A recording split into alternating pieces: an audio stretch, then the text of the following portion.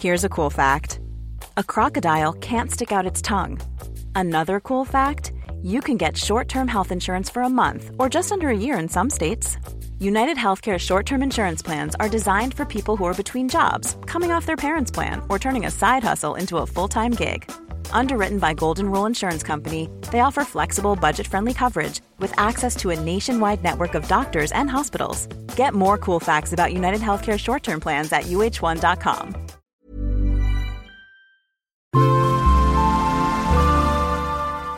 Asennemedia.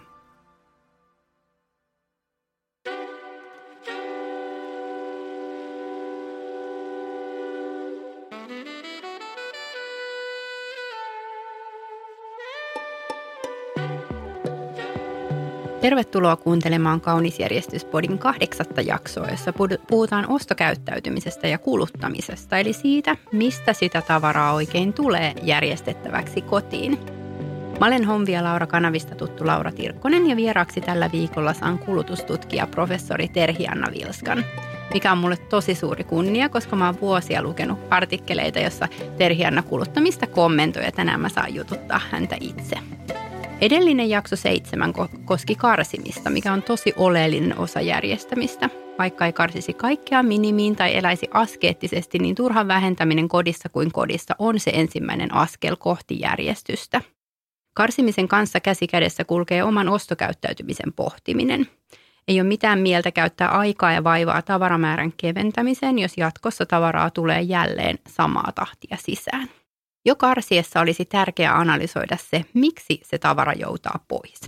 Karsiutuuko tavara osa elämän luonnollista kiertokulkua, vaikka semmoinen, että lapsen lelu on käynyt tietyn ikävaiheen jälkeen pieneksi, vai menikö ostaessa jokin vikaan? Arvio suomalaiskodin tavaramäärästä on noin 50 000 tavaraa. Jenkkikodista päästään 300 000 tavaraan, eli jostain sitä tavaraa todellakin meille kaikille järjestettäväksi tulee. Instagram-storissa haastoin teitä laskemaan teidän kodin tavaraa. Mä kysyin esimerkkinä, kuinka monet lakanat teillä on per sänky. Puolella vastaajista oli 1-3 lakanat ja puolella yli 3 lakanat. Mä itse kuulun ensimmäiseen ryhmään, meillä on 2-3 lakanat. Mitä tahansa kategorian tavaramäärää voikin tarkastella ihan konkreettisesti myös laskemalla. Tällä jaksolla ei ole tarkoitus halveksua tavaraa tai ostamista, vaan päinvastoin mä ajattelen, että monella tavaralla on tosi myönteinen vaikutus elämänlaatuun. Ja musta on todella tärkeää nimenomaan arvostaa tarkoituksenmukaista tavaraa. Mä rakastan siivota mun uudet langattomat kuulokkeet päästä ja mikä pelastus se olikaan, kun vauva viihtyi sitterissä. Ja miten tärkeältä voi tuntua itsetuntoa kohottava asu työhaastattelussa tai ensitreffeillä. Ja kuinka kiva on vaikka tukea paikallisen yrittäjän putiikkia. Kuluttaminen luo työpaikkoja ja mä en pidä realistisena sitä, että kuluttaminen loppuu kokonaan tietenkään. Tapa kuluttaa varmasti muuttuu, mutta kuluttaminen itsessään ei katoa. Siksi jaksokaan ei ole kulutuksen vastainen, vaan ostokäyttäytymistä pohtiva järjestyksen, tavaran ja arjen näkökulmasta. Mä laadin mun kirjoittamaan ja Kaisa Huotarin kuvittamaan lastenkirjaan Fian Kimpsut ja Kampsut, kuinka kasvaa kestäväksi kuluttajaksi tällaisen kohdan, jossa leikki-ikäinen Fia tasapainoilee tavaran kanssa 3 elementin puolesta, eli rahan, ympäristön ja mielen. Sama kolmikko pätee täysin myös aikuisiin. Alussa kysymys oli vain rahasta. Mihin on varaa? Mitä tavaraa pystyy taloudellisesti ostamaan? Sitten mukaan tuli ympäristö, mitä on fiksua ostaa, mitkä tavarat on tuotettu kestävästi. Kuitenkaan kolmatta näkökulmaa ei mun mielestä useinkaan huomioida ja musta se on erittäin keskeinen. Ja se on mieli. Eli mistä tavarasta jaksan kantaa vastuun, mikä tavara on henkisen kapasiteettini arvoinen. Otetaan ajatusleikkinä kirppis. Hinnat on matalia, jo muutamalla eurolla saa vaikka mitä. Ostaminen ei jää monella rahasta kiinni.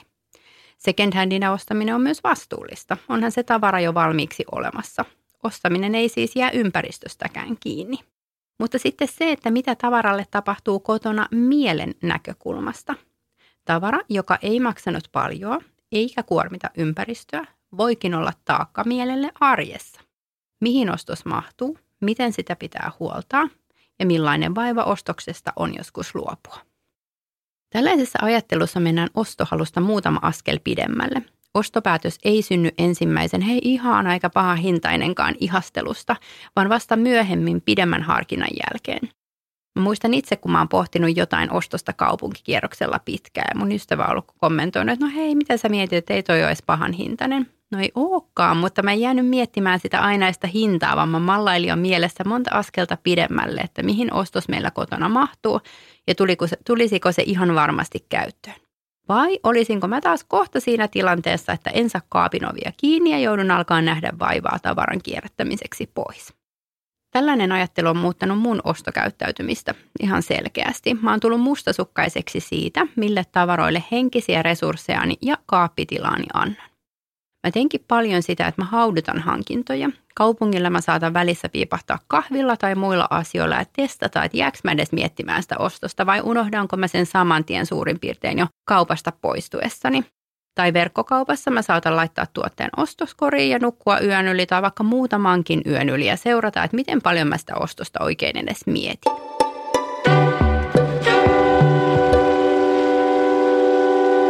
Mulle itselle hyvin oleellista siinä, että tavaraa tulee järkevä määrä sisään, on ollut tietoisesti löytää oma tyyli. Mä kysyin teiltä Instagram-storissa, ootteko te jo löytäneet oman tyylinne ja noin 80% äänesti löytäneensä. Paljon kuitenkin tulee myös niitäkin viestejä, että se oma tyyli ei vain löydy ja miten sen oikein voisi löytää. Mulle itselleni tärkein apuväline on Pinterest. Mä oon ylläpitänyt mun Pinterest-tauluja pukeutumisesta ja sisustustyylistä semmoinen jo 8-9 vuotta. Lyhyemmässäkin ajassa pääsee hyvin kiinni siihen, mitkä elementit estetiikassa toistuu ja mitkä taas sitten ei tunnu omilta. Mihin kannattaa panostaa ja mikä taas jättää kokonaan väliin. Siltikin totta kai tulee virheostoksia. Me ollaan kaikki ihmisiä. Elämään kuuluu aina jonkinlainen virhemarginaali. Mutta mä oon itse ainakin päässyt parempaan onnistumisprosessiin sillä, että mä analysoin aina, että mikä esimerkiksi vaatteessa meni vikaan. Oliko se väri, leikkaus, materiaali vai mikä, että mä toistaisin uudestaan tätä samaa virhettä. Ja sama kääntäen, miksi jokin hankinta oli lopulta erityisen onnistunut. Mun omissa tyylimieltymyksissä toistuu aina vain neutraalit värit niin vaatteissa kuin kodissa. Siinä, missä mä ennen saatoin maustaa tätä kokonaisuutta vielä jollain kuosilla, niin nykyään mulla on kaikki yksiväristä. Ehkä jotain ihan yksittäistä Breton-raitaista kesäneuletta lukuun ottamatta. Mun oma maku onkin vakiintunut hyvin yksinkertaiseksi. Valinnat on pelkistettyjä, mutta jotain kivoja ja mielenkiintoa tuovia yksityiskohtia, kuten vaatteissa frillaa, niin niitä saa olla. Pysähdy siis miettimään ja purkamaan tätä omalla kohdallasi. Mitä värejä, mitä materiaaleja, mitä malleja, mitä kuoseja vai ei kuoseja ollenkaan. Visualisoi tämän myös kuvin ja kirjaa muistilistoin. Ostoksilla voi olla itseltään hyvä kysyä seuraavia kysymyksiä. Tuleeko tälle varmasti käyttöä? Onko tämä ollut pitkään ostos- tai haavelistalla? Ostaisinko tämän tuotteen normaalihinnalla? Palveleeko tämä minua pitkään? Joudunko luopumaan jostain muusta ostaakseni tämän? Onko minun helppo huoltaa tätä vai vaatiiko vaikka vaatepesulaan-vientiä? Mitä muuta saisin tällä hinnalla? Onko kodissani tilaa säilyttää tämä? Sitä en sano, etteikö ostosta voisi tehdä myös tunteella. Totta kai me kaikki tehdään. Se on tosi tärkeä tekijä ja se, että jokin saa sydämen jättämään pari lyöntiä välistä, niin ostos voi olla jo sillä hyvinkin perusteltu. Mutta semmoisessa kiikun kaakun tilanteessa ainakin mulle ton tyyppisestä kysymyslistasta on apua. Mä oon itse todennut, että jos mä jään miettimään ostoksessa mitään muuta kuin hintaa, ostos kannattaa jättää tekemättä. Jos mua siinä häiritsee jokin hankintahetkellä, niin häiritsee se kyllä myöhemminkin. Jos taas tuote on muuten täydellinen, mutta hinta kirpaisee ajateltua enemmän, niin sitten joustaminen budjetin suhteen on mietittävä tilannekohtaisesti. Pinterestin lisäksi mä hyödynnän Trelloa, jossa mä pidän ostoslistaa vaatekaapin ja kodin tarpeista. Järkilistaa voi olla hyvä suosia myös matkustamisessa. Jokainen meistä varmaan tietää ilmiön ja kyllä, puhun nyt todellakin omasta kokemuksesta, että matkakohde saattaa sekoittaa pään. Yksi tulee Aasiasta eksoottisten tuliaisten kanssa vain ihmetelläkseen skandinaaviseen kotiin palatessaan, että hetkonen, että mihin tämä batikki värjätty pöytäliina olikaan tarkoitus laittaa. Mä itse meinasin seurata Toskanassa. Mä oon henkisesti ihan välimerimummoni. Mun täytyi kaataa kaksin käsin jäitä hattuun, etten mä alkanut ostaa Italiapäissäni erilaista keramiikkasitruunaa. No tästä mä vielä selvisin, mutta myöhemmin vastaavassa mielentilassa mä ostin Suomesta tämmöisiä sinivalkoisia keramiikkakulhoja. Mä olin ihastellut tätä klassista Hamptons-huviloista tuttua tyyliä tosi pitkään, mutta eihän ne sitten kuitenkaan meidän helsinkiläiskotiin istuneet. Sen jälkeen, kun on löytänyt oman tyylin, niin pitääkin mennä vielä asteen pidemmälle siinä, että oppii erottamaan sen, mistä tykkää muuten vaan ja mitä kannattaa hankkia juuri omaan kotiin ja kaappiin. Mulla on paljon asioita tietenkin, mistä mä en välitä ollenkaan. Mutta sitten mulla on paljon asioita, joista mä tykkään tosi paljon, mutta joita mä tänä päivänä valitsen ihailla vain muilla. Ja kuosit edustaa just tätä. Vitsi, mä niinku tykkäsin niistä sinisistä keramiikkakulhoista. Mä rakastan itämaisia mattoja, provencelaisia pöytäliinoja, mutta näin se vaan on, että niitä mä en osta omaan kotiin, vaan mä ihailen nykyään niitä muilla. Onneksi esimerkiksi matkojen ihania syötäviä ja juotavia saippuita ei ole peruttu. Ne ei jää nurkkiin pölyyntymään, vaan tulee käyttöön ja katoavat sitten. Ja tämän tyyppisiä mä hankintoja suosin mielellään myös tuliaisina, etenkin jos ei ole ihan varma tästä lahjansaajan mausta ja tarpeista.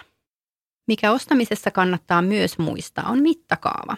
Aika tyypillinen esimerkki on lähteä ostamaan vaikka sukkia eräille keltaisille päiville. Sukkatarjouksen 2 euron säästö hupenee jo bussilipun hinta ja todennäköisesti mukaan kassalle tarttuu kaikkea muuta kuin alun perin piti. Ja sitten onkin taas järjesteltävä kotona, että uudet tavarat mahtuvat. Jälleen puhun omasta kokemuksesta ja sen takia mä lopetin itse vuosia sitten tietyillä tämän tyyppisillä tarjouspäivillä käymisen. Järjestyksen näkökulmasta se voikin olla perusteltua jättää osa tämän tyyppisistä kokonaan väliin, ellei sitten ole tarpeeksi itsekuria ja itsetuntemusta ostaa vain se, mitä todella pitikin. Mutta sitten ostoslistan kanssa mä kyllä suosittelen hyödyntämään alennukset ja itse teen ihan samaa. Mä oon siinä kyllä semmoinen tarjoushaukka. Mä itse tilasin viimeksi näin kevään korvalla mustan villapoolon. Se oli just semmoinen, mitä mä olin vuosia ajatellut ostaa ja se oli puoleen hintaa ja vielä kotimainenkin. Niin totta kai mä sen ostin sitten, mutta jollekin se saattaisi tuntua hassulta ostaa ihan väärään sesonkiin, mutta mulle se oli just oikea ratkaisu. Joten nimenomaan tämmöiseen täsmäostamiseen mä hyödynnän itse alennuksia, mutta sen mä koen raskaaksi, että mä pyörisin huvikseni tarjouspäivillä ostamassa jotain vain koska halvalla saa. Tärkeältä tuntuu mainita myös järjestys tarvikkeiden ostamisesta. Siitähän on ymmärrettävistä syistä tullut vähän vitsi, että Marie Kondo kehotti ensin miljoonia ihmisiä luopumaan tavarasta ja perusti sen jälkeen tavaraa myyvän verkkokaupan. Mutta eipä siinä mitään, näin mä toimin itsekin. Mulle säilytystarvikkeiden yhtenäisyys ja kauneus, ne on niin tärkeitä juttuja, että mä käytän jonkin verrankin aikaa ja rahaa ostaakseni juuri oikean näköiset säilytyslaatikot sille tavaralle, joka mulla on karsimisesta jäänyt. Ja mä haluankin muistuttaa, että järjestystä kaappeihin saa myös ilman tämän tyyppistä ostamista. Jos ne säilytystarvikkeet kuitenkin on tärkeitä, niiden ostaminen kannattaa jättää viimeiseksi, kun tavara on ensin karsittu ja paikat mietitty.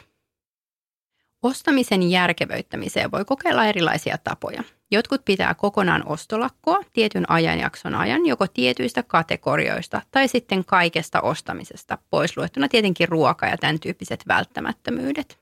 Osa taas pitää kirjaa ostoksistaan. Ostosten listaaminen voi auttaa hahmottamaan, mikä sitä tilaa oikeastaan kaapissa vie. Viattomalta tuntuva impulssiostaminen voikin yhtäkkiä kerryttää kuukausien aikana aikamoisen kasan säilytettävää, ja tämä vaikuttaa ihan suoraan järjestyksen ylläpitämiseen ja arjen selkeyteen. Uudesta ostoksesta voi myös ottaa kuvan ja hahmottaa näin vaikka juuri tämmöisen puolen vuoden päästä uusien tavaroiden kokonaisuutta. Mulle ostoslakko ei ole oikea tapa, niin kuin ei mikään muukaan täyskieltäytyminen. Jos multa kieltää suklaa, niin mä en mitään muuta mietikään kuin suklaata. Ihan sama ostamisessa.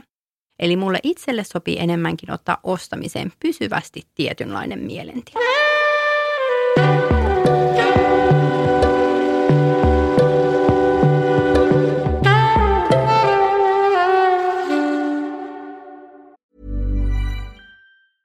Mother's Day is around the corner. Find the perfect gift for the mom in your life with a stunning piece of jewelry from Blue Nile. From timeless pearls to dazzling gemstones, Blue Nile has something she'll adore. Need it fast? Most items can ship overnight. Plus, enjoy guaranteed free shipping and returns. Don't miss our special Mother's Day deals. Save big on the season's most beautiful trends. For a limited time, get up to 50% off by going to BlueNile.com. That's BlueNile.com. Hey, Dave. Yeah, Randy. Since we founded Bombas, we've always said our socks, underwear, and T-shirts are super soft. Any new ideas? Maybe sublimely soft. Or disgustingly cozy. Wait, what? I got it. Bombas. Absurdly comfortable essentials for yourself And for those facing homelessness. because one purchased equals one donated. Wow, did we just write an ad? Yes.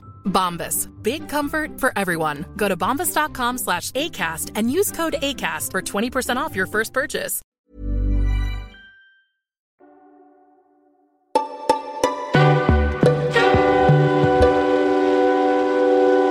Terhi-Anna Vilska on kulutustutkija ja sosiologian professori. Tuttu nimi varmasti kaikille, jotka lukee ajan ilmiöihin liittyviä artikkeleita. Tervetuloa Terhi-Anna, ihana kun löysit aikaa tulla. Kiitos, mukava tulla. Kiva.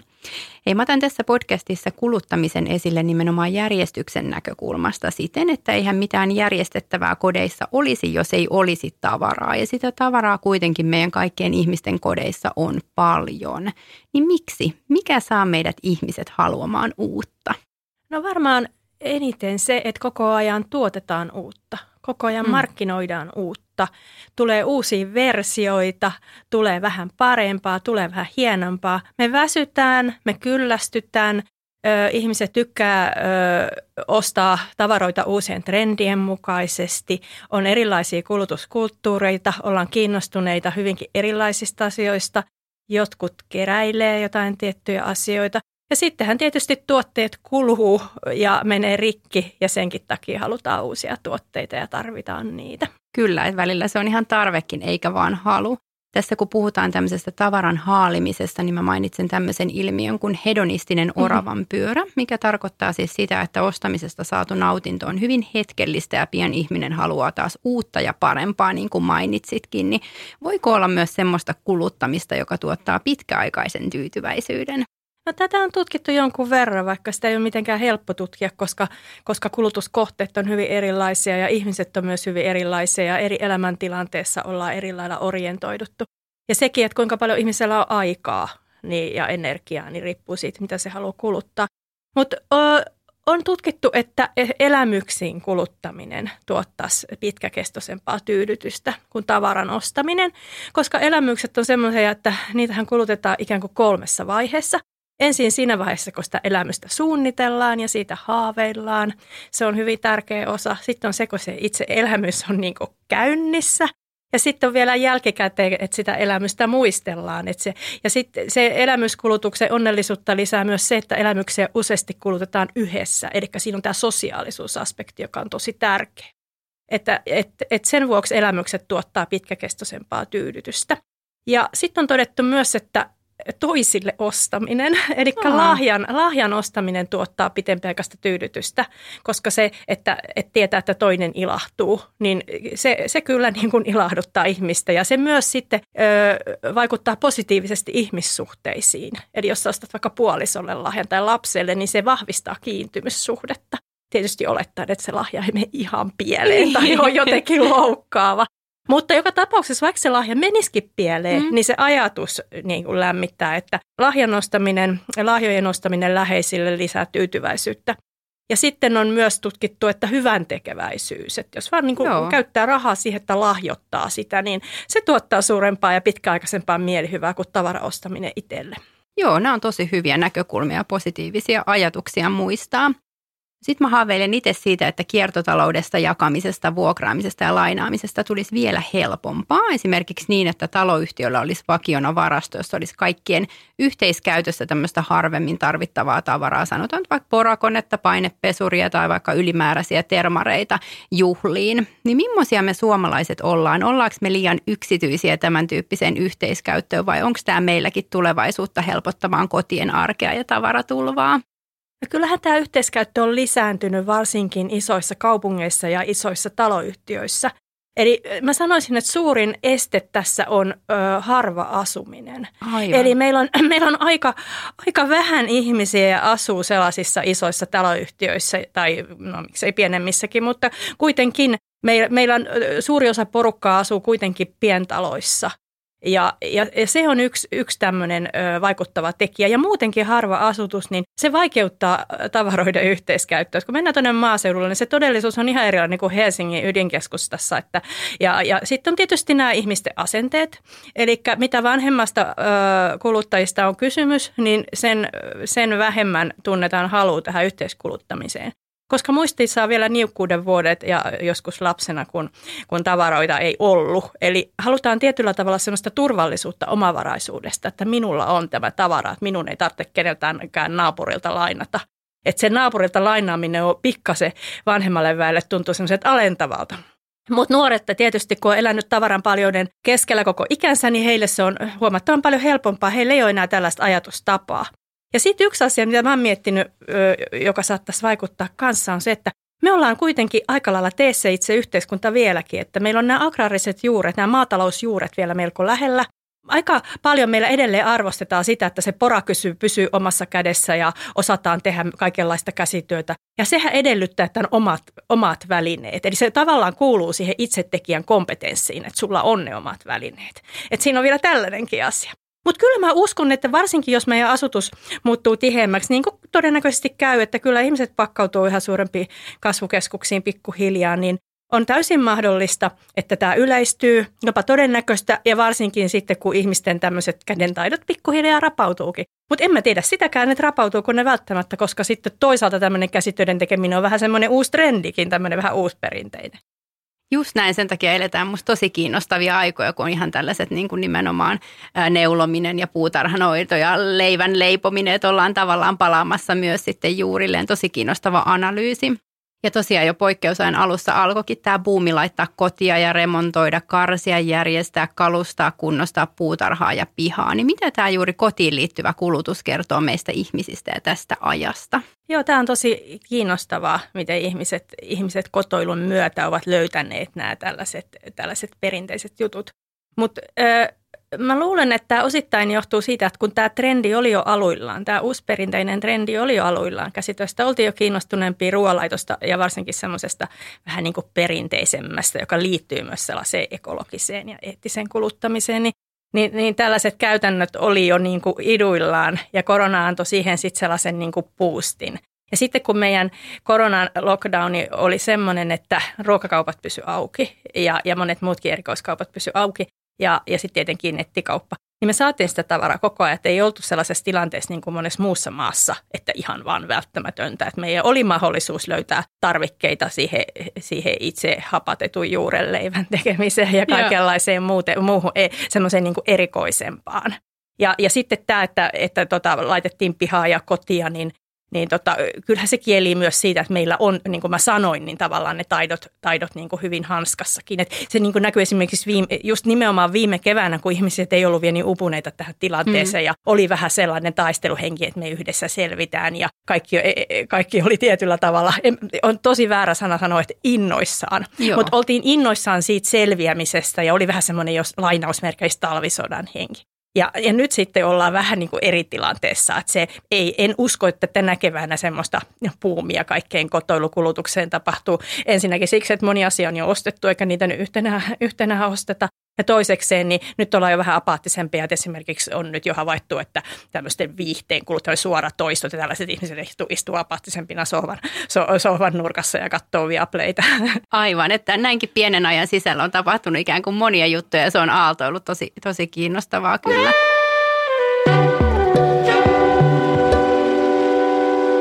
No miten sitten vielä sun näkemys siitä, että muuttaako koronakuluttamista pysyvästi vai palaako asiat ennalleen heti, kun sitten pandemia saadaan hallintaan? No kyllä ja ei.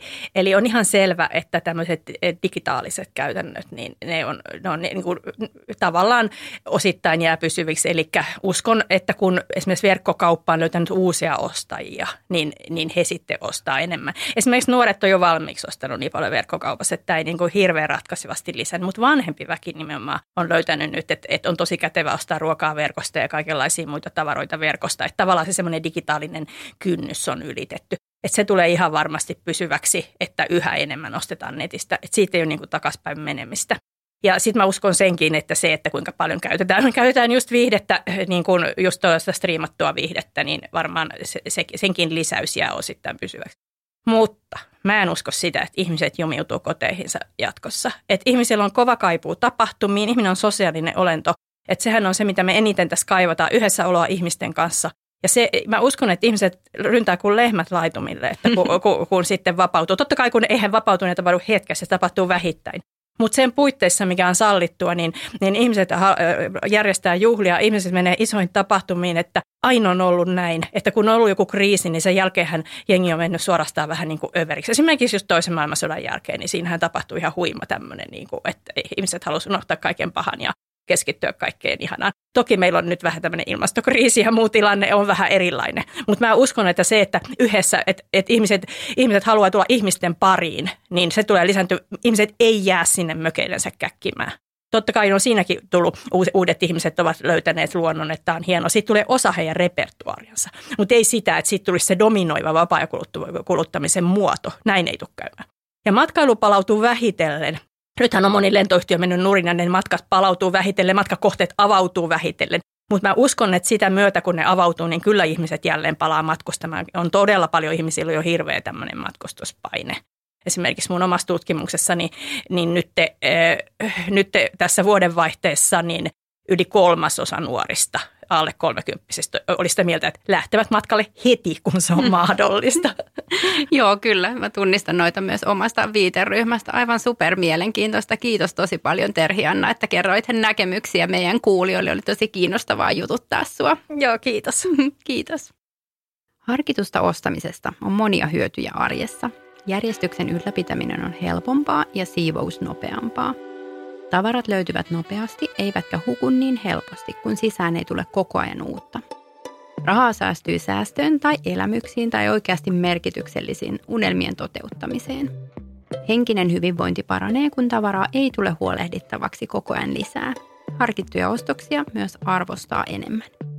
Lisäksi kannattaa muistaa tavaran todellinen kustannus. Ei siis pelkästään se, mitä ostos maksaa hankintahetkellä, vaan mitä sen ylläpitäminen kustantaa ja varsinkin mitä sen säilyttäminen maksaa. Helsingin neliöhinnoilla turhanpäiväiselle tavaralle voikin lyödä aikamoisen hintalapun lisää, kun keskineliöhinta on yli 4 000 euroa. Tietynlaisesta kuluttamisesta taas nauttii mielellään. Oli ihana kuulla siitä, että elämykset, lahjojen antaminen toisille ja hyvän tekeväisyys tuottavat tutkimustenkin mukaan pitkäkestoista tyytyväisyyttä. Tavarassa taas on ilo ostaa harkitusti, semmoista tavarassa on hyvä olla, joka ilahduttaa pitkään, jotka tuntuu tosi omilta ja joille on vielä paikkakin. Sellainen on Kauniin järjestyksen koti. Tämä oli Kaunis järjestys -podcastin 8. jakso. Ensi viikolla aiheena on ammattijärjestäjän palvelut. Kiitos kuuntelemisesta ja kuullaan taas.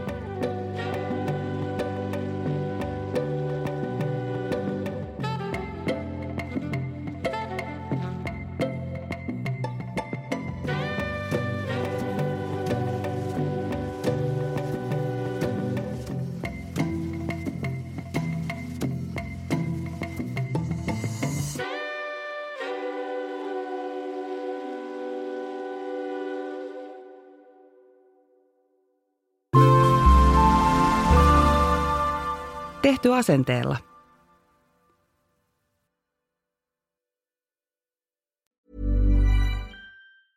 Even when we're on a budget, we still deserve nice things. Quince is a place to scoop up stunning high-end goods for 50 to 80% less than similar brands. They have buttery soft cashmere sweaters starting at $50, luxurious Italian leather bags, and so much more. Plus, Quince only works with factories that use safe, ethical, and responsible manufacturing. Get the high-end goods you'll love without the high price tag with Quince. Go to quince.com/style for free shipping and 365-day returns.